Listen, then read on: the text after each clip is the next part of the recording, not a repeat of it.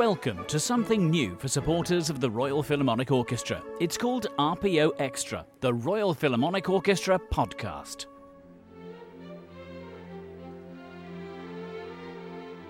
RPO Extra is an occasional podcast which over the coming year will bring you news of the orchestra, details of forthcoming events, concerts and recordings, interviews with the team and soloist performers, as well as music from one of the hardest working orchestras anywhere in the world. So there's something for everyone.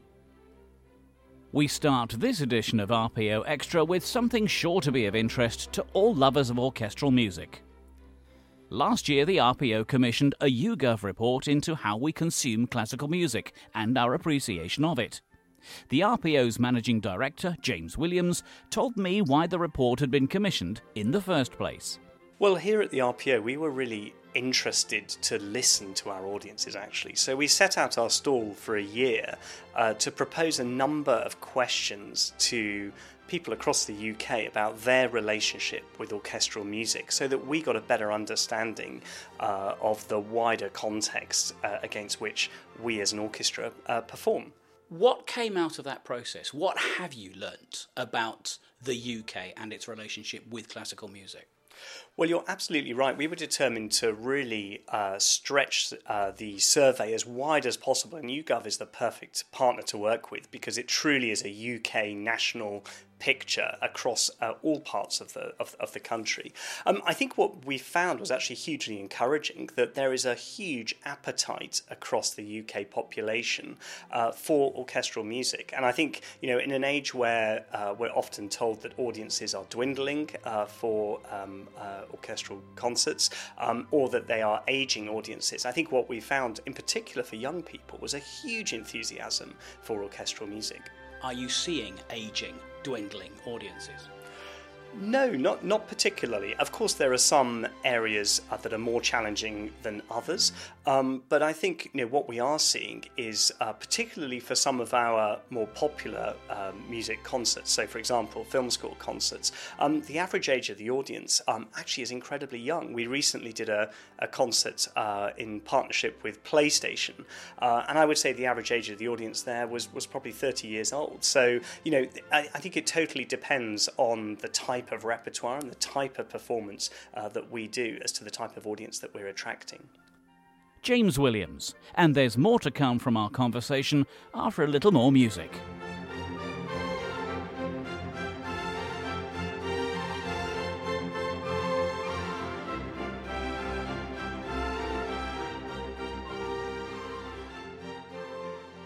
A little of Beethoven's Symphony No. 6, some fine orchestral and classical music. But what of the future? With the publication of the RPO's report into how we consume music, I asked RPO Managing Director James Williams whether he now foresees a possible reclassification of the term classical music in the present age. To an extent, yes. And I mean, for us at the RPO, the term classical music doesn't fully reflect the portfolio of a 21st century orchestra. And, a friend of mine recently said to me that he didn't like classical music. And I pointed out, well, it's the same by saying if you don't enjoy Shakespeare, particularly saying I don't like literature. So actually when we talk about orchestral music, actually suddenly it connects in people's minds the fact that film music and traditional symphonic music, actually they're not as poles apart as we might traditionally think, and actually it doesn't take much to link one to the other, whether it's John Williams and Gustav Holst, for example. There are plenty of ways of us curating those people's journeys from one to the other. So there's no danger of the Royal Philharmonic Orchestra being known as the orchestra that killed classical music, because you're going to concentrate on orchestral music, classical and contemporary. Well, we're embracing all music that's written for orchestra, whether that be from video games through to the great symphonies of Beethoven and Brahms. Does that also mean, James, that you're going to be either increasing or maintaining your commissioning of new orchestral music? And I haven't used the word classical quite deliberately there. Yeah, of course. I mean, it's always vitally important to support composers of today. And we commission music across a range of different areas of our activity, from our community education work right through to our large-scale symphonic concerts. So we will be commissioning, of course, the orchestra has a birthday coming up in 2021, which will be our 75th birthday. So without giving away too many plans, that does provide quite a nice platform from which to start commissioning. Would you see that making the financial aspects of running orchestras here in the UK easier if you are serving audiences in a more accessible way? Might it unlock future funding for the arts, which I know is a bit of a thorny subject in government? Well, potentially, yes. I think, everything comes back to defining the value and impact that arts has on society. And I think at a time when our society is so fractured and divided, I think the arts has an incredible unifying factor to help support that. And of course, audiences are such an important part of any arts organisation's portfolio. Without audiences, art simply doesn't exist in that sense. So, we're really hopeful that this will help us continue with our audience development strategy and help inform our programming going forward as an organisation. That's the RPO's Managing Director, James Williams. If you'd like to, you can download a copy of the report entitled A New Era for Orchestral Music at the RPO's website, which is www.rpo.co.uk. And now for something completely related.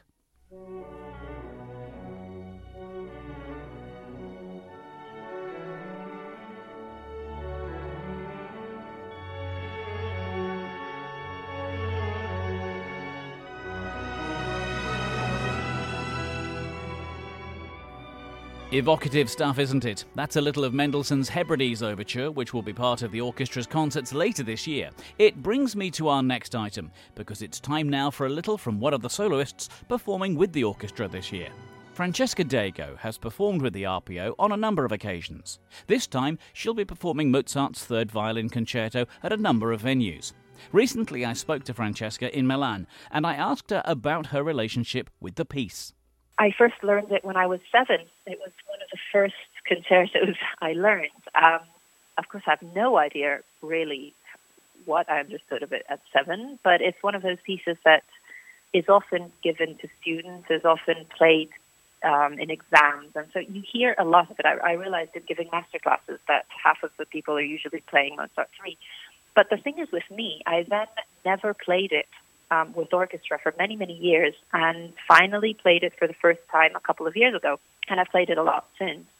So for me, it was a big change to my Italian/Russian school upbringing.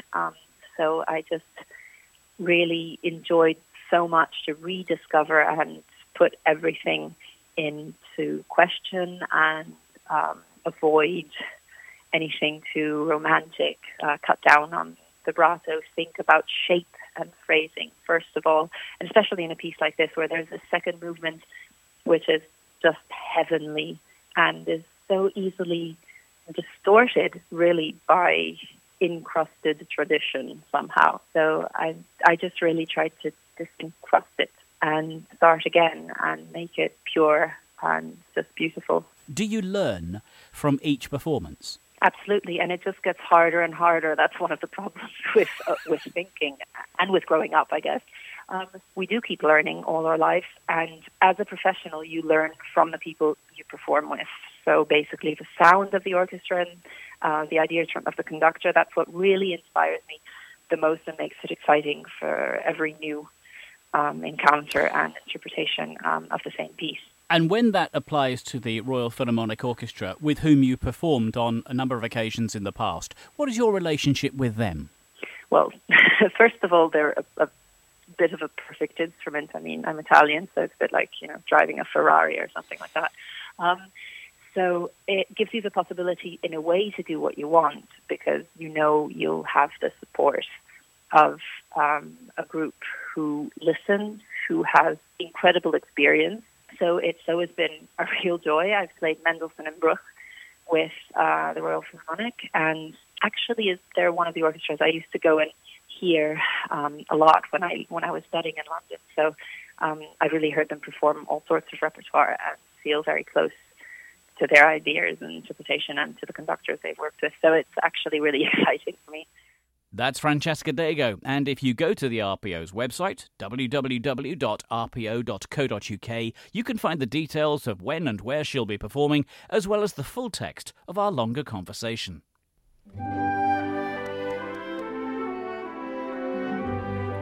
Before we finish this first episode of RPO Extra, it was with great sadness that the orchestra and the musical world as a whole learned of the death of conductor Andrei Previn recently. Andrei was appointed as the RPO's first music director in 1985 and continued in post until 1988 when he became its principal conductor. His artistic partnership with the RPO lasted until 1992. Active in a variety of initiatives with the orchestra, his interpretation of British music with the RPO was renowned, bringing to life the music of Walton and Elgar with his uniquely virtuoso style. He's remembered with great affection, and his legacy will live on as part of the orchestra's future. That's all for this first edition of RPO Extra, the Royal Philharmonic Orchestra podcast. For lots more about the work of the orchestra and to download your copy of the RPO's YouGov report called A New Era for Orchestral Music, just go to the website www.rpo.co.uk. Until next time, thanks for listening.